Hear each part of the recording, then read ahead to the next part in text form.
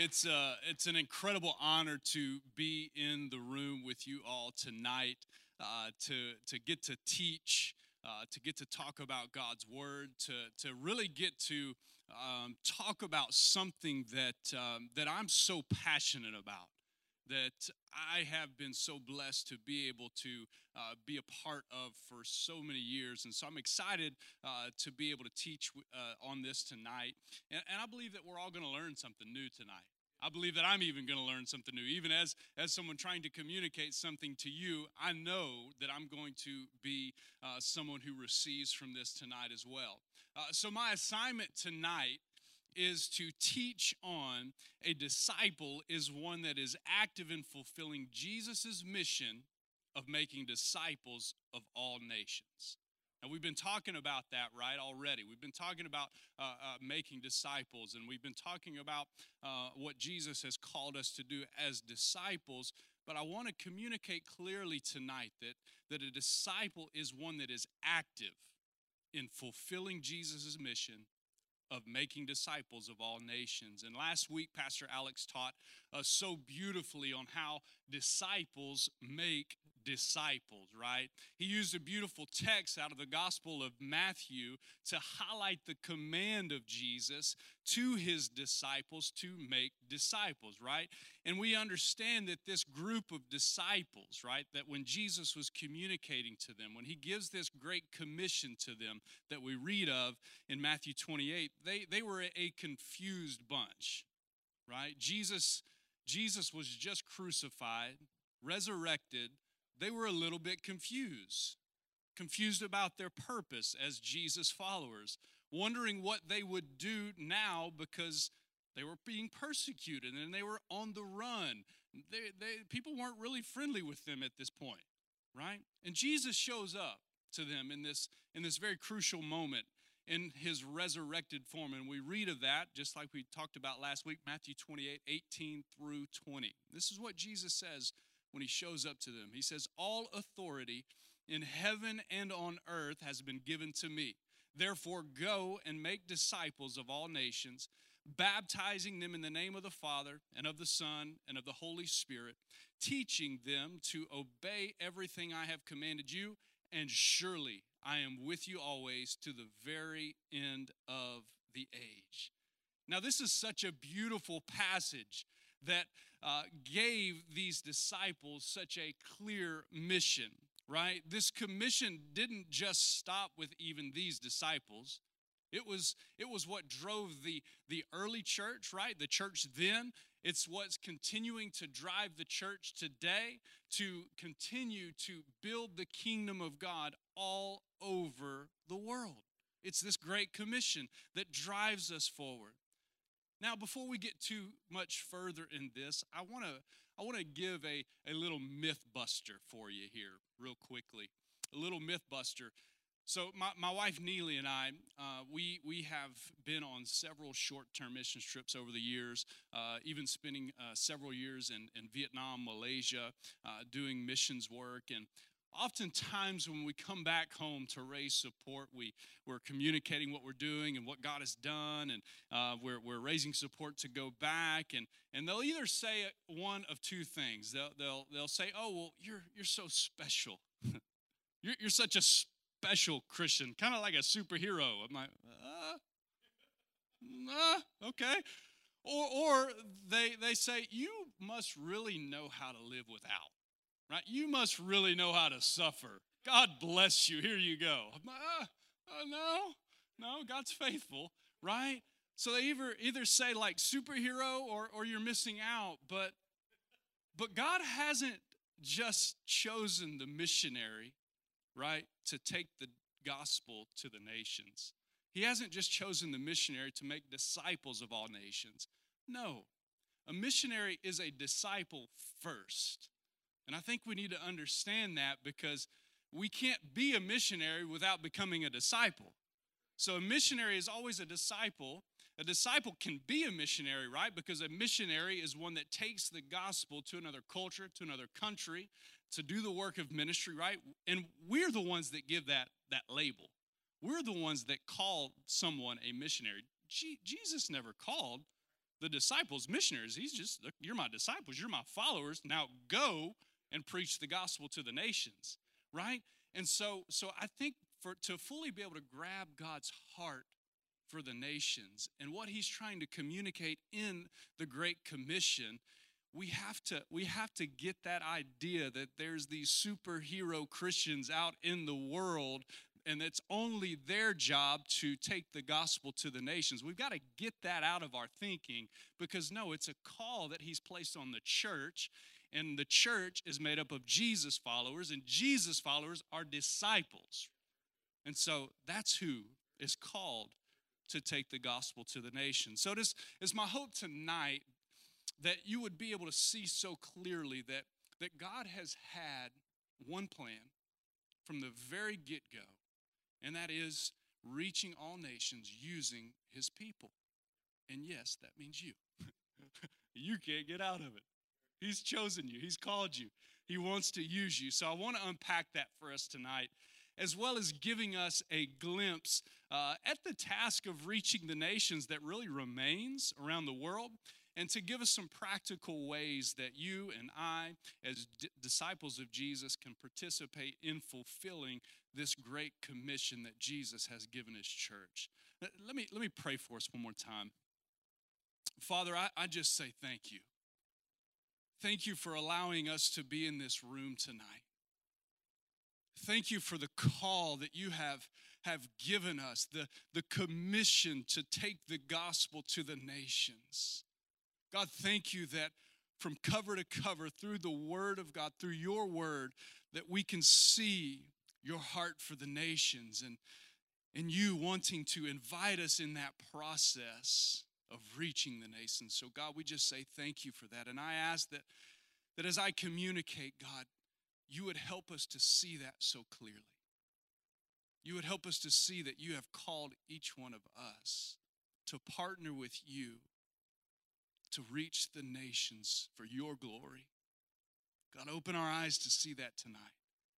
Let it be so impacted in our hearts tonight that when we leave this room, we could say that, surely you are a God who loves your people, and you're inviting me in that process to reach the nations that I love. In Jesus' name. Everybody said? Come on. Now, at 19 years of age, I surrendered my heart to Jesus and sensed a really strong calling to ministry. And I quickly began to see and notice that God's heart was so much bigger than I ever dreamed of. And one of the things that really helped me get to that place was I had the opportunity in 2005 to take a short-term mission trip to El Salvador. And we actually have a wonderful picture here. Right? Now, there's a few familiar faces in here. You have Pastor Philip, Pastor Destiny there on the bottom right, Lillian. So Pastor Philip mentioned a missionary that we support. Lillian is one missionary that North Point supports. Now, I don't know if you can find me or not. Bottom left. All right? I was back in my football playing days when I had a full head of hair. All right. So yeah, and then Neely is tucked in there on that bottom row. So if you can see that pretty white smile, that's my beautiful bride. We weren't dating then or married then, but God did it. Amen. But man, this trip was so impactful for my life. It was one of the first trips I'd ever taken, just shortly after giving my heart to Christ. And I can remember we were at a school, and several of us had the opportunity to share our testimony, and multiple students came down to the front to receive prayer. And I can remember taking a group of students to the side, and we began to pray for them. And there was this young teenage boy I was praying for, and I just laid my hand on his head and closed my eyes, and I just began to pray, God, touch him, God, fill him, Holy Spirit, fill him with power. And then all of a sudden, I couldn't feel him anymore, so I said, I better open my eyes. Well, he was falling down, and I had to catch him, right? And so before he hits the floor, and I realized, like, okay, he's really received a touch from God. The power of the Holy Spirit has touched him. So I knelt down beside him and just continued to pray. And I can picture this just like it happened yesterday. he was laying there, and you could tell just the Lord was really doing something in his heart. And he began to cry, and his eyes were closed, and his eye socket began to fill up with tears. And in that moment, the Lord spoke to my heart so clearly. He said, Brandon, these are the tears of the nations that I've called you for. And it was in that moment that God marked my heart, that he impressed so strongly upon my heart that my love is for the nations. It's for people that look differently than you. It's for the nations. And that started a journey for me of beginning to discover how big God's heart is, of how great his love is for people that have a different skin color than I do, for people that speak a different language than I do, for people that live in a different country, a city, state, whatever than I do, for people that work a different job or don't work than I do. So all of these things, my paradigm of the way I viewed how God saw people changed. And it was all for a moment to see and realize that, hey, God's so much bigger. He so cares about the nations. And I've been on a journey ever since to discover really what that looks like. And a big portion of that journey was when I began to realize in Scripture, we can see God's heart for the nations all throughout the Bible. And tonight I want to try my best in the very short time we have to unpack the heart of God for the nations, to allow you to see the common thread throughout the entirety of Scripture of how God loves the nations and how he wants to use you to reach the nations. But a quick look at how the Bible is kind of laid out, and this will just move us right into the next portion here. But the Bible is laid out into three parts. We've got the introduction. We could say that's Genesis chapter 1 through 11. And this really acquaints us with the problem, the dilemma. And then it kind of, like a good story, whets our appetite for the plot that's to come. And then we could say the plot, the big chunk of Scripture, Genesis 12 through the book of Jude, is like the intro to the Bible's main characters, trying to solve this dilemma that we have on our hands. And then the conclusion, the book of Revelation, to where God achieves the goal of redeeming all nations. And so for the next few minutes, I want to unpack this thought, that this idea, this theme, that God has had one plan from the very get-go, and that is reaching all nations using his people. Are you ready? Because we got to rock and roll. No, it's going to be good. So in the beginning, right, God created everything for himself and for his glory. He made man so that God could share his fellowship. And we see that in Genesis 1:28, where it says, God blessed them and said to them, be fruitful and increase in number, fill the earth and subdue it. Rule over the fish in the sea and the birds in the sky and over every living creature that moves on the ground. You know, at this point, we know that there were no people other than Adam and Eve on earth. So the obvious meaning is here is that it is physical reproduction. But however, I believe there was this desire from the heart of God for them to reproduce a spiritual heritage. Can you picture it? Can you picture it with me? A planet covered with worshipers. As people spread through the earth, as cultures began to develop, individualizing their own style of worshiping the one true God. Can you just see that? The heart of God in the beginning. And it was almost like what we read in Isaiah 11:9, right? He says that the earth would be filled with worshipers as the water covers the sea. I think that's the picture maybe that God had in his mind right there in the beginning. But then obviously sin enters in, and man decided to live for themselves. And in Genesis 3-6, we see sin enter into the heart of man, and their hearts begin to be filled with evil. We catch a glimpse of that in Genesis 6, 5 through 8. It says, the Lord saw how great the wickedness of the human race had become on the earth, and that every inclination of the thoughts of the human heart was only evil all the time. The Lord regretted that he had made human beings on the earth, and his heart was deeply troubled.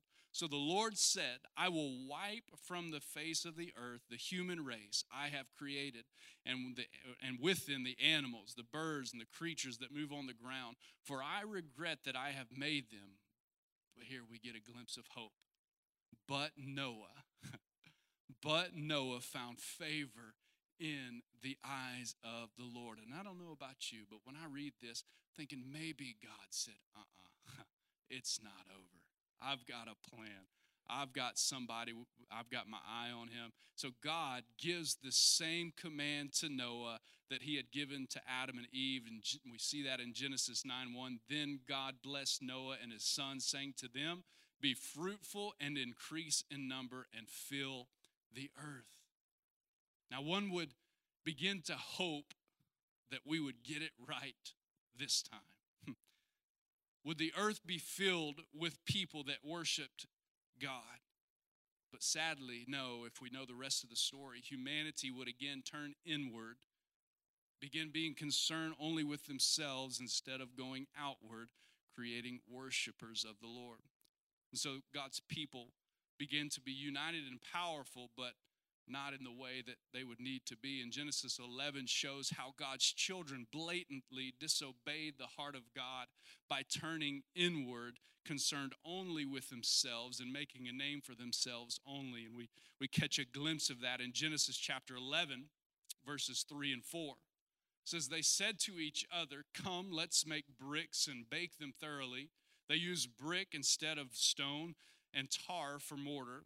Then they said, come, let us build ourselves a city with a tower that reaches to the heavens, so that we may make a name for ourselves. Otherwise, we will be scattered over the face of the whole earth. So now, why the detail of this story?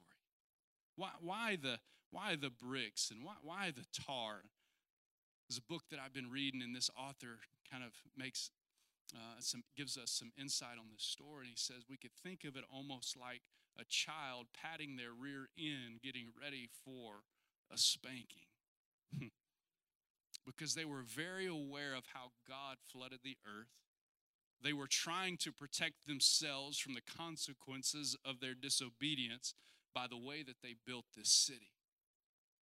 Steve Hawthorne, a mission strategist, says this about this instance. He says, the Babel people, united in disbelief, they saw rainbows in the sky, which signified that never again will the water become a flood to destroy all life. But they didn't believe it. They wanted to be really sure, so the folks at Babel built a tower, and they, like most people, had two basic needs, security and significance, by groping for glory. You see, and in this moment, God responded in quite a different way to their disobedience in Genesis 11. Much different than he did with Adam and Eve and with the flood and here at Babel. He does something so different. In Genesis 11 and 6 through 8, he says, the Lord said, if as one people speaking the same language, they have begun to do this, then nothing they plan to do will be impossible for them. Come, let us go down and confuse their language so that they will not understand each other. So the Lord scattered them from there over all the earth, and they stopped building the city. And we could say that God's diversification of languages here at Babel was God's merciful way of avoiding the destruction of the world, the whole human race, right?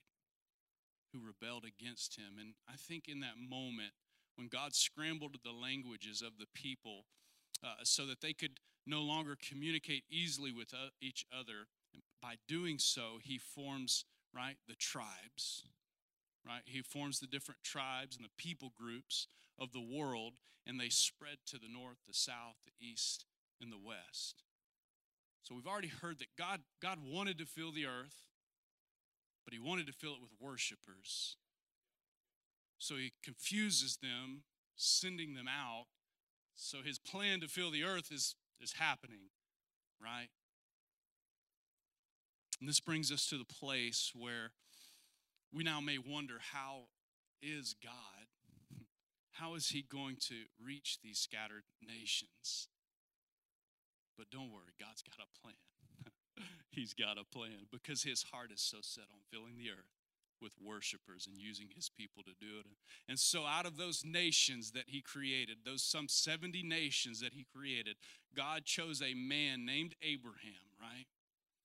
Let's take a quick glimpse at Abraham, because Abraham was not probably the one that God should have chosen. If he wanted to make his name great, famous, infamous, whatever, Abraham was an unlikely candidate. He was unknown. He was a sojourner. Like he had no reputation. Nobody knew who he was. His parents were idol worshipers. So here's God trying to pick a man to fill the earth with worshipers, and he chooses Abraham? Surely he could have picked somebody else.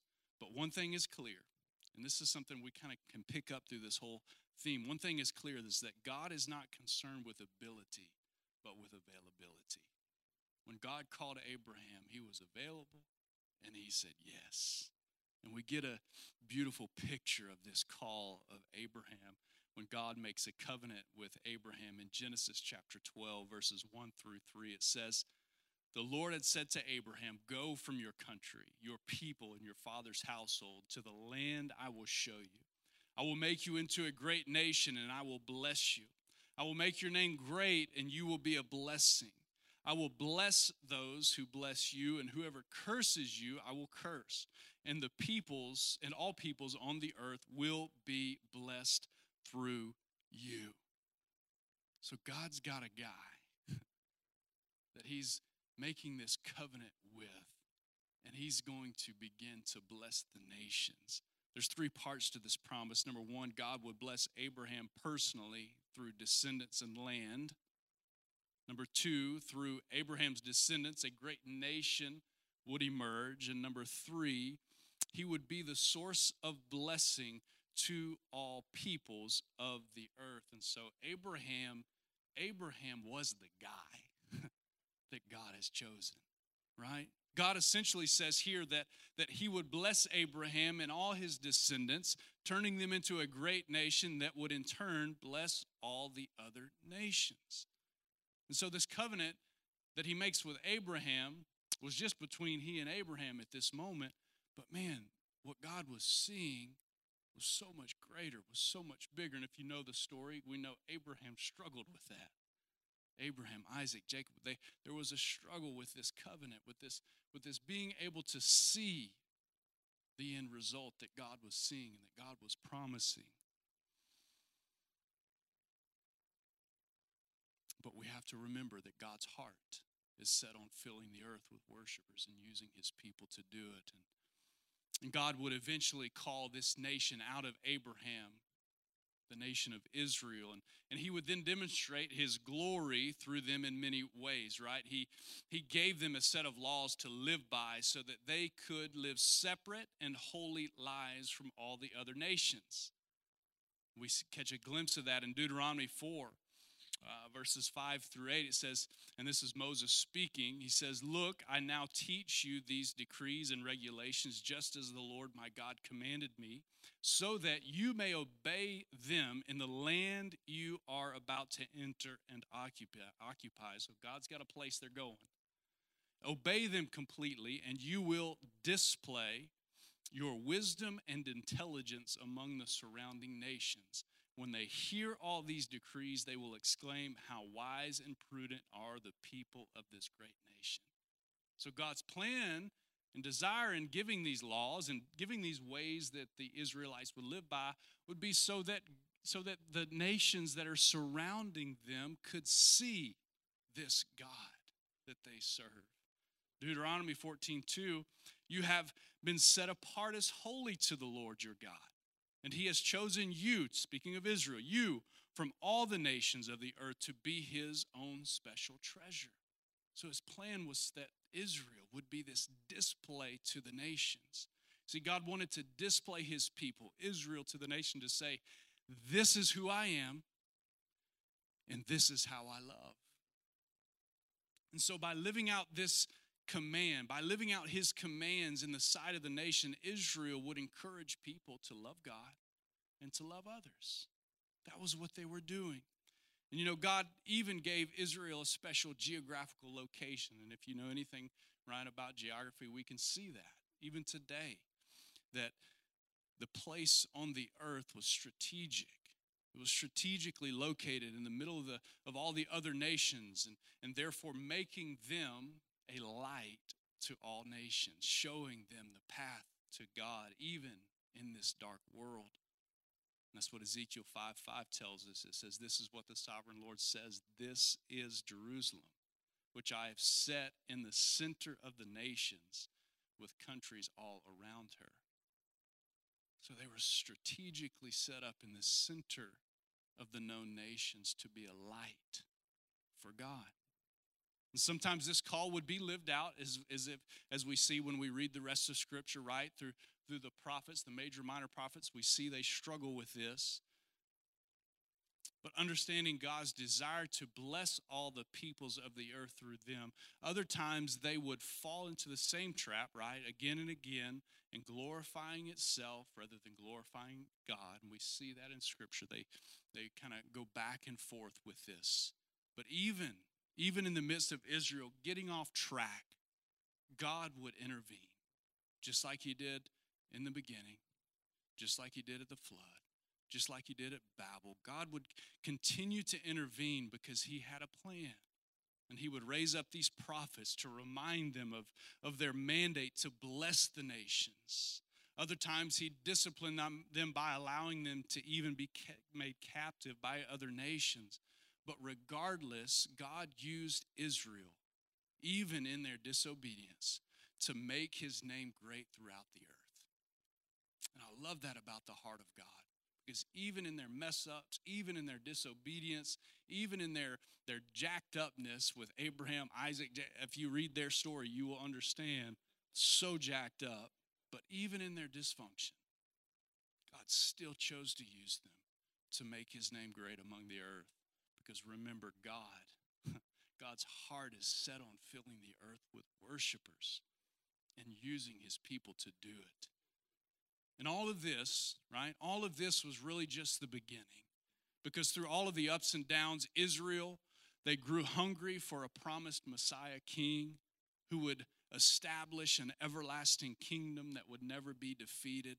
We see that so beautifully in Daniel 7:14 when it says he was given authority, glory, and sovereign power. All nations and peoples of every language worshiped him, speaking of Jesus. His dominion is an everlasting dominion that will not pass away, and his kingdom is one that will never be destroyed. And this brings us to Jesus. You see, God sent Jesus to the earth to radically demonstrate the Father's love for both Jew and Gentile.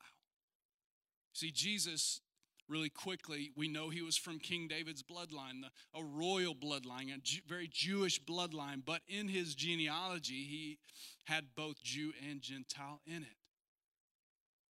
And this is important because it shows the beautiful picture that he wasn't just for one people.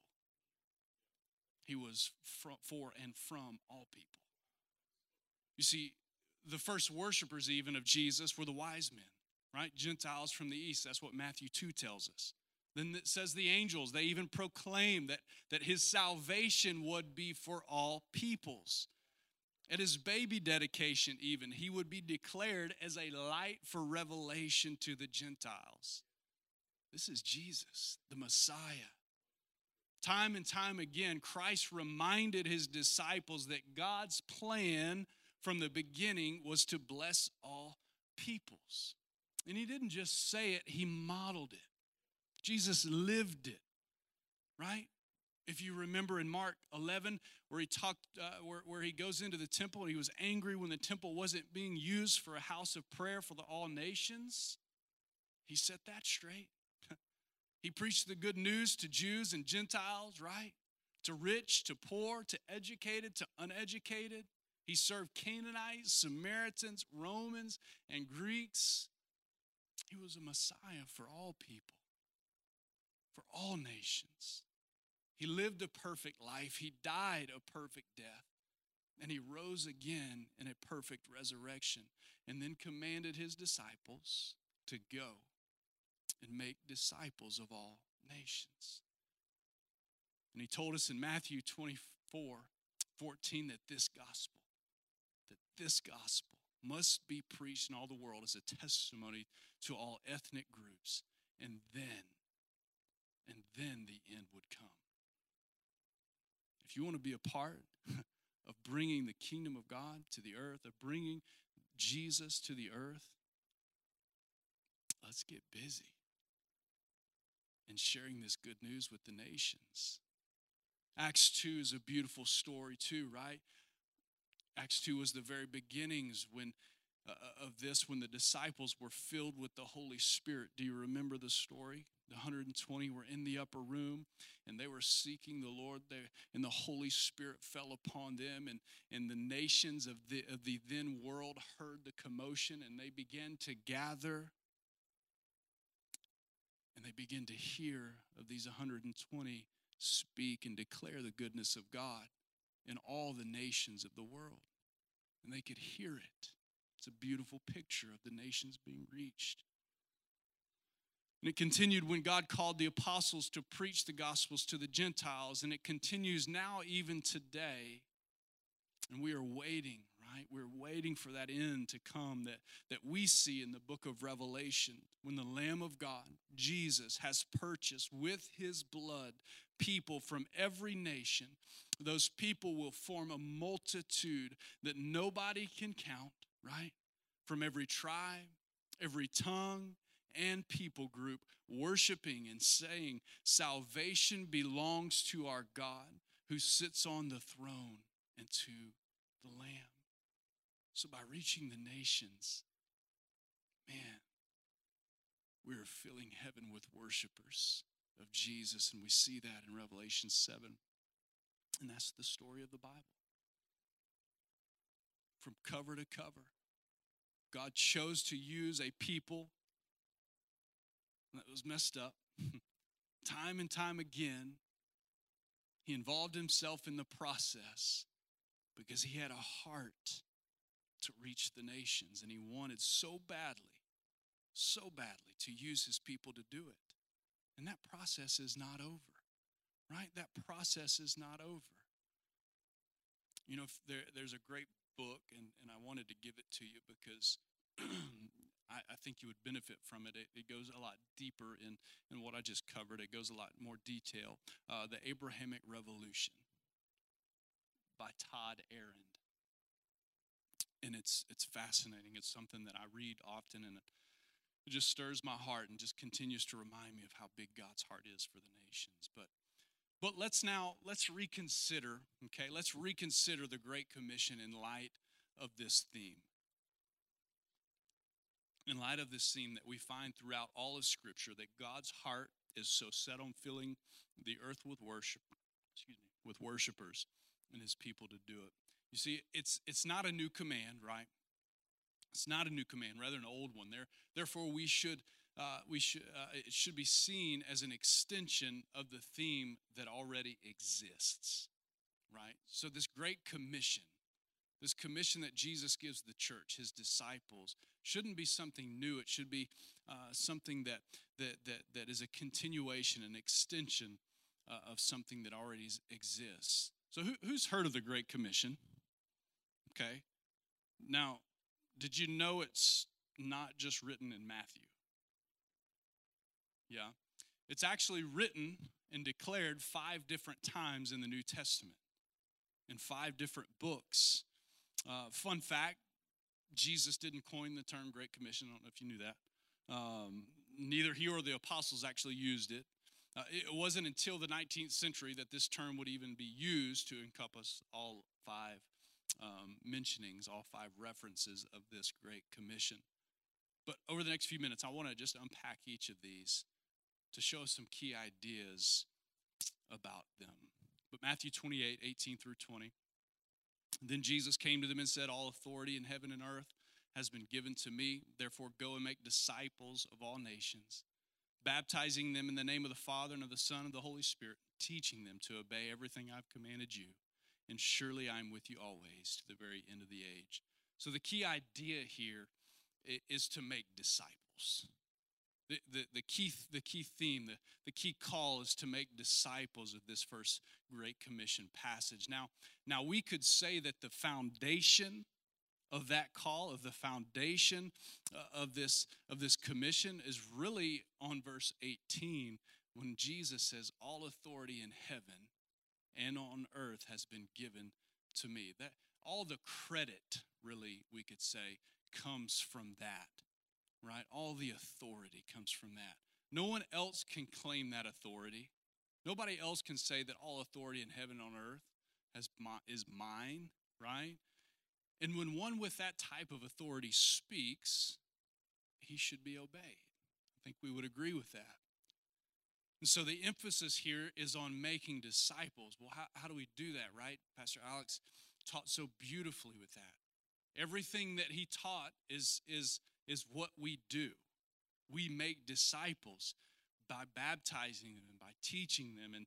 And we could really read this command like this: as you are going, make disciples. As you are baptizing, make disciples. As you are teaching, make disciples. As you are living your life, make disciples, right? Of who? Of nations, right? Of individuals that make up nations. Of individuals that look a little bit differently than you. Of individuals that are in different circles than you. That's impossible. No, it's not. Jesus said it is. And he said he's with you because he's the one that has the authority to send you and to walk with you. So it's not impossible. Well, Mark 16, the second Great Commission passage. Mark 16, 15, and 16. Mark chapter 16, verses 15 and 16. It says, he said to them, go into all the world and preach the gospel to all creation. Whoever believes and is baptized will be saved, but whoever does not believe will be condemned. Now, the key idea here is preach, right? To proclaim the good news. Well, but I'm not a preacher. That's okay, neither am I. Now, when we proclaim this good news, it's, man, you're sharing good news. You're sharing it publicly. You're sharing it excitedly because it's radically transformed your life, right? And so as a disciple, we share what we've received in an excited manner. Doesn't have to always be on a stage in a church. It's in the streets. It's at the grocery store. It's at your office, right? But we preach. That's the call here in this second passage, to proclaim that good news. And then the third Great Commission passage, Luke 24, verses 44 through 49, he said to them, this is what I told you while I was still with you. Everything must be fulfilled that is written about me in the law of Moses, the prophets, and the Psalms. And then he opened their minds so that they could understand the scriptures. He told them, this is what is written. The Messiah will suffer and rise from the dead on the third day, and repentance for the forgiveness of sins will be preached in his name to all nations, beginning at Jerusalem. And you are witnesses of these things. And I'm going to send you what my Father has promised, but stay in the city until you have been clothed with power from on high. Now, the key idea here is witness here in this passage. You see, Luke reveals how Jesus brought that theme that we've already looked at through the Old Testament, that he was a fulfillment of everything written about him in the law and the prophets, right? He's saying, I have fulfilled this. And he's trying to, what I think he's trying to do here is that Jesus is tying the church's mission into the context of the entirety of Scripture. So he's trying to break that divide. He's trying to break the separation. What he's saying is that, no, this isn't a new thing. This has been the heart of my Father throughout all of eternity. And it's time we say yes to this. You see, the disciples were witnesses of these things, and therefore they were responsible. But Jesus then warns them, right? He says, do not go out without being clothed with power from on high. There's something about that, being empowered by the Holy Spirit to fulfill the Great Commission, to be a witness. And then in John 20:21, the fourth Great Commission passage says, again, Jesus said, peace be with you. As the Father has sent me, I am sending you. And the key idea here is being sent. And another fun fact, John refers to Jesus being the sent one 40 different times in the gospel. And on the 40th one, I thought this was pretty cool, on the 40th one, he sends the disciples, right? He sends them out. They're sent. And Jesus' life provided a blueprint for his followers, right? And now it was time for these disciples to walk in the heels, to be a disciple of the one that was reaching the nations, to do those things that Jesus did. And then in Acts 1:8, the fifth and final Great Commission passage, says, but you will receive power when the Holy Spirit comes on you, and you will be my witness in Jerusalem and in all Judea and Samaria and to the ends of the earth. Now, the key idea here is the power of the Holy Spirit. You see, given this Great Commission was given just before Jesus' ascension into heaven, and it was the final command that his disciples would hear the Lord give, right? And one author says it this way about this verse. He says, Jesus' last command should be our first priority. Jesus' last command should be our first priority. So these disciples are receiving this as Jesus is getting ready to go and be with the Father. He says, hey, go. You will receive power when the Holy Spirit comes on you. And you're going to be my witness. Now go, right? They're obsessed with this command. The disciples obsessed with Jesus' last command. And we see this gospel, right? From that point on, we see this gospel being proclaimed by disciples who were filled with power, with the power of the Holy Spirit for the rest of the New Testament and still even today. And I believe for one simple reason, right? God's heart. God's heart is so set on filling the earth with worshipers that he wants to use us. He wants to use us to do it, right? So we know it's God's heart to reach the nations. We know that, and he wants to use us. We've heard that.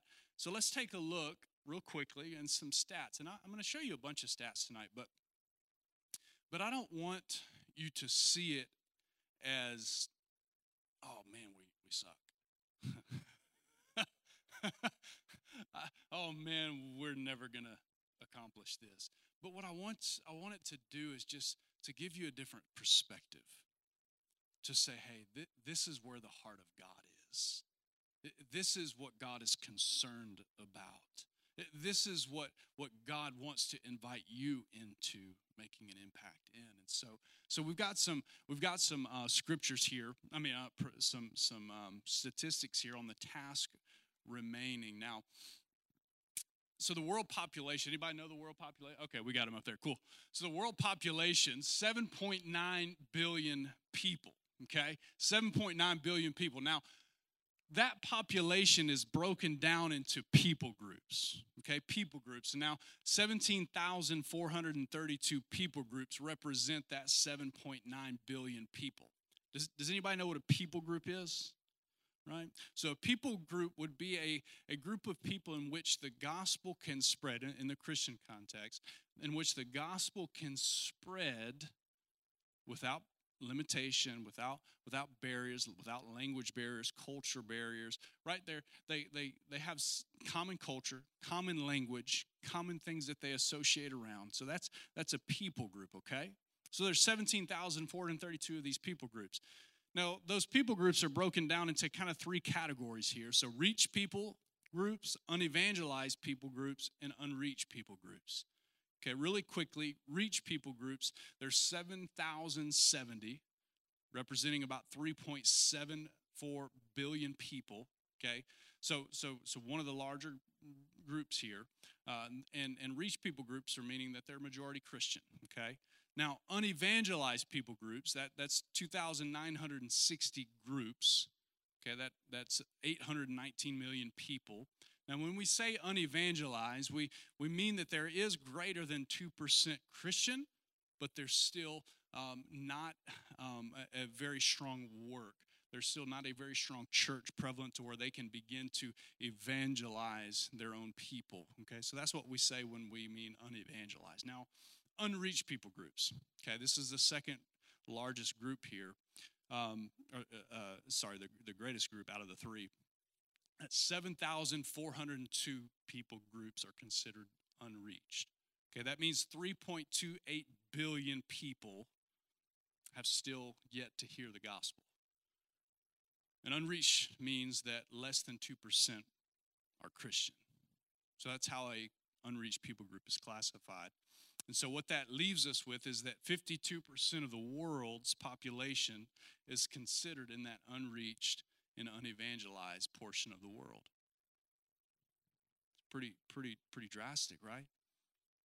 Now, there's an area of the world that has the most concentration, the largest concentration of these unevangelized and unreached peoples, and it's known as the 1040 window. The 1040 window, and if you can see that box that's in the northern portion of Africa through the Middle East and India, China, that area is known as the 1040 window, and actually 96.3% of the world's unreached people are located geographically in what scholars call the 1040 window. Now, the total population in the 1040 window, if you want to know, it's 5.2 billion people. Total people groups in the 1040 window, it's 8,875 people groups. Total unreached people groups, remember less than 2% Christian. Total unreached people groups, 6,161 unreached people groups. That's 3.16 billion people. 3.16 billion people that have yet to hear the gospel located in that 1040 window. That's 60% of the unreached peoples, right there. 60%. And what's tough about these places in that 1040 window, majority are closed countries. Majority are closed countries, so 60% of the unreached people groups live in countries closed to missionaries from Northern America, from the West, really, mainly political reasons, closed countries, and it's not just missionary, it's outside influence, right? And then there's another statistic, over 1,000 unreached people groups are not, okay, and not, by this map, you can kind of see that breakup. Over 1,000 people groups are not in that 1040 window, right? They're scattered, but the heavy concentration, and this is what I wanted you to see tonight, the heavy concentration of the most unreached peoples are right there in that 1040 window. Now, these people groups, one classifying thing that qualifies a people group is language, right? That's one classifying thing. And now there's an estimated of 7,378 languages worldwide. But how many of you know it takes the scripture to be able to effectively disciple and reach and proclaim the gospel to these peoples, right? So some Bible translation statistics here. So there's 3,495 languages with some scripture portions. 717 languages with a complete Bible, and 1,582 languages with a complete New Testament. But here's some languages with no scripture. There's 828 languages have work in progress, 1,892 languages need translation. 1,119 languages are not really vital enough. I'm not sure why they say that. Why is it not vital enough? But not vital enough to plan translation work. 44 language communities served by Scripture in another language, meaning that those languages or those peoples probably know multiple languages, and so they're going to be taught and share the Scripture in a language that they do speak. But it's nonetheless, it's not their heart language. But there's 1.51 billion people that do not have a full Bible in their first language. So, yeah, we have a lot of people to reach in the 1040 window, but we've got a long way to go in our Bible translation, right? And it's key. If we want to reach that area of the world, it's key to have the Scriptures. And there's incredible organizations working on that. But remember, so we've looked at these stats, and they can be staggering. It can make you kind of feel bad. It can let the air out of your cell a little bit.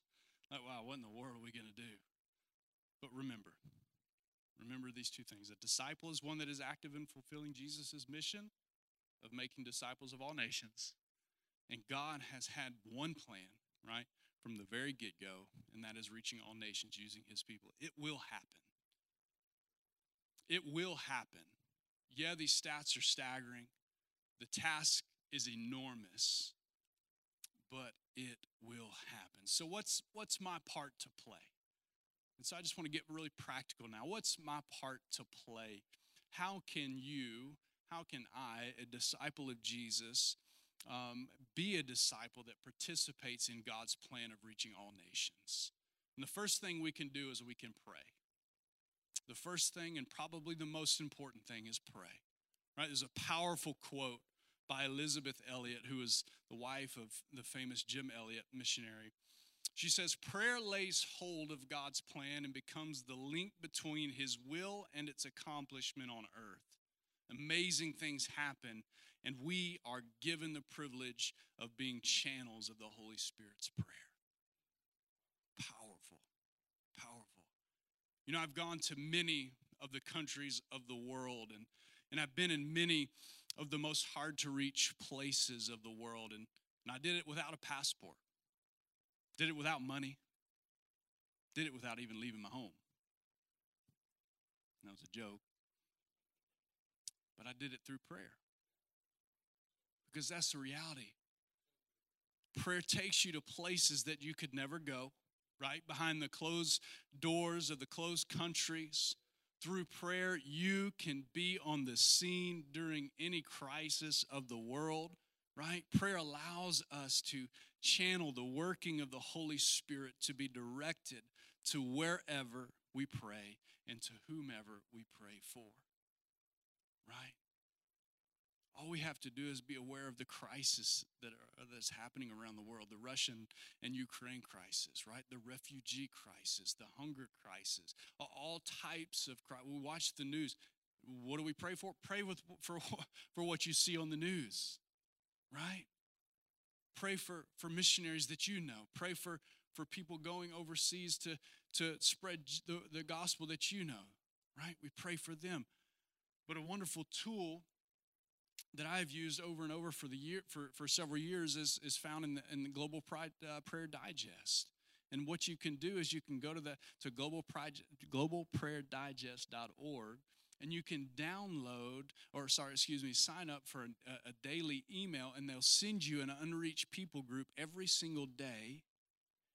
And Eddie, you've got an image of that, and this is what it looks like, right?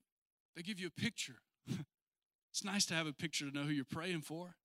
They give you the name and how to pronounce it, because I don't know Mandarin or whatever dialect they speak. So they give you a little bit of a background, some obstacles, outreach ideas, scripture focus, prayer focus. So every day you can receive a different people group in your inbox that you can take 5 minutes to pray for. So many ways we can be involved in the work of prayer for reaching the nations. another couple of prayer resources are out of Operation World. You can go to operationworld.org, operationworld.org, all types of prayer information. Joshua Project is another one, joshuaproject.net. They give you all types of resources, statistics, people groups of the day, different things like that. So many prayer resources. But then the second practical way that we can be involved in reaching the nations is to give, right? We can give. We can give. Now, here's a quick stat, not to make us feel bad at all, right? Only 7.4% of Christian missions giving is going toward reaching the unevangelized and unreached peoples of the world. So it's a very small percentage of what the global church, not talking about our church, the global church, right? Missions giving, very small percentage goes to the unevangelized, unreached portions of the world. Eddie, do you have that map there? So you can kind of see just the breakdown, right, of missions giving. Remember the 1040 window, right? It was that northern portion of Africa. Well, the gray represents not a lot of money going there, right? Those little green dots, one dot, less than $2 million of church and parachurch income. So the resources are clearly allocated in areas outside of the most needed areas, right? And so what can we do? We can give. We can give to missions effort, like Pastor Philip was saying. We support church planners, all in that 1040 window area. Keep giving. Maybe bump it a little bit, right? What else can we give to? So we support a missionary, as I told you in that picture, Lillian, who works in Vietnam and Singapore. Amazing, right? So many people, so many ways giving. Here locally, we can give to BTS, right? That's part of missions. That's our local missions. That's where you can start, right? BTS. And the third practical thing that we can do to be involved in reaching the nations is go, right? We can go. For me, it started with a week-long trip that I shared with you earlier to El Salvador, and I've been to 15 plus countries now. But it started with one. Started with me taking that step, raising those few $1,000s and saying, hey, I want to go for a week and to see how God can use me. But maybe it's you serving with us tomorrow night at Cumberland Farms. In a neighborhood that has children that need hope, that need the gospel of Jesus. You can serve for an hour and a half and feed them and love on them and encourage them and share the gospel with them. That's local missions right here in your city. Common Ground, we go every other every third Thursday of the month, and that's just over into Shreveport in the Cedar Grove area, serving a community, right? That's local missions. That's what you can give here right now. Maybe you say, hey, with my son or my daughter or my grandkids, my nephews, whatever, I'm going to take a trip to the Atlanta Dream Center for the summer. Spend 3 or 4 days over there to serve that community. Whatever you can do, it doesn't have to be that overseas trip. It doesn't have to be that week-long trip to Africa. Let's start small. Let's take a step, right? In 2023, Pastor Philip and I were talking the other day, we're definitely leading a trip somewhere overseas and local, right? And so be looking out for that. It's a great way. We've taken teams to Tanzania with Pastor Johannes. We've taken teams to Madagascar and seen just incredible things happen, right? But it just takes one trip to get the bug. I promise you, just one trip to get the bug. One trip, but you can go. You can go. Remember, it's not always about going overseas, right? It can start here, and your faith grows, right?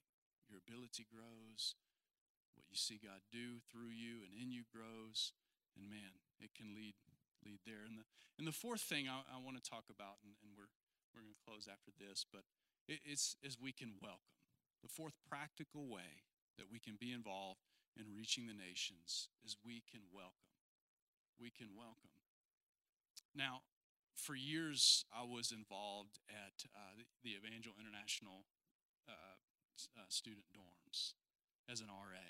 We had students from China, from Inner Mongolia, from Africa, from Korea, from Brazil come, and many of them had never heard the gospel. And I had incredible opportunities every week to just sit down one-on-one with several a week and just be able to share Jesus. Man, it's a beautiful way to welcome the nations into your home.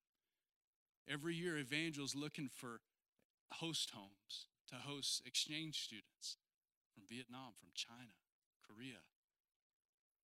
It's a beautiful opportunity for you to really welcome the nations and have an opportunity to share Jesus with them.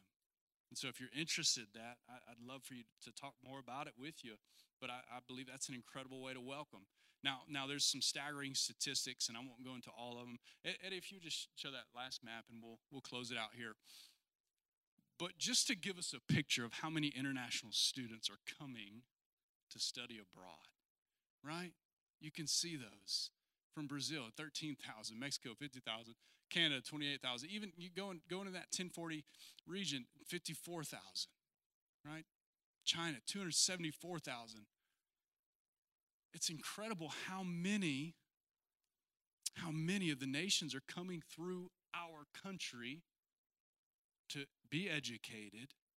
And what better way to welcome them, or what better way to share Jesus with them than to welcome them, right? Quick quote about this. It is estimated that by the year 2025, that 50% of all the world leaders will have been international students. Currently, there are over 1.3 million international students studying in the U.S. and over 4.5 billion studying worldwide today. So this is truly an incredible opportunity to fulfill the Great Commission, to reach the nations. So we pray, we give, we go, and we welcome. Can we pray together? Father, I thank you for your goodness. God, I thank you for your heart. God, I thank you for what you're doing in our hearts even tonight. And Holy Spirit, I just pray that you would just highlight an area that we each could take part in fulfilling the Great Commission, fulfilling reaching the nations. God, show us what we can do to be a part of what you're doing around the world. God, we just thank you for it. In Jesus' name, amen. Amen.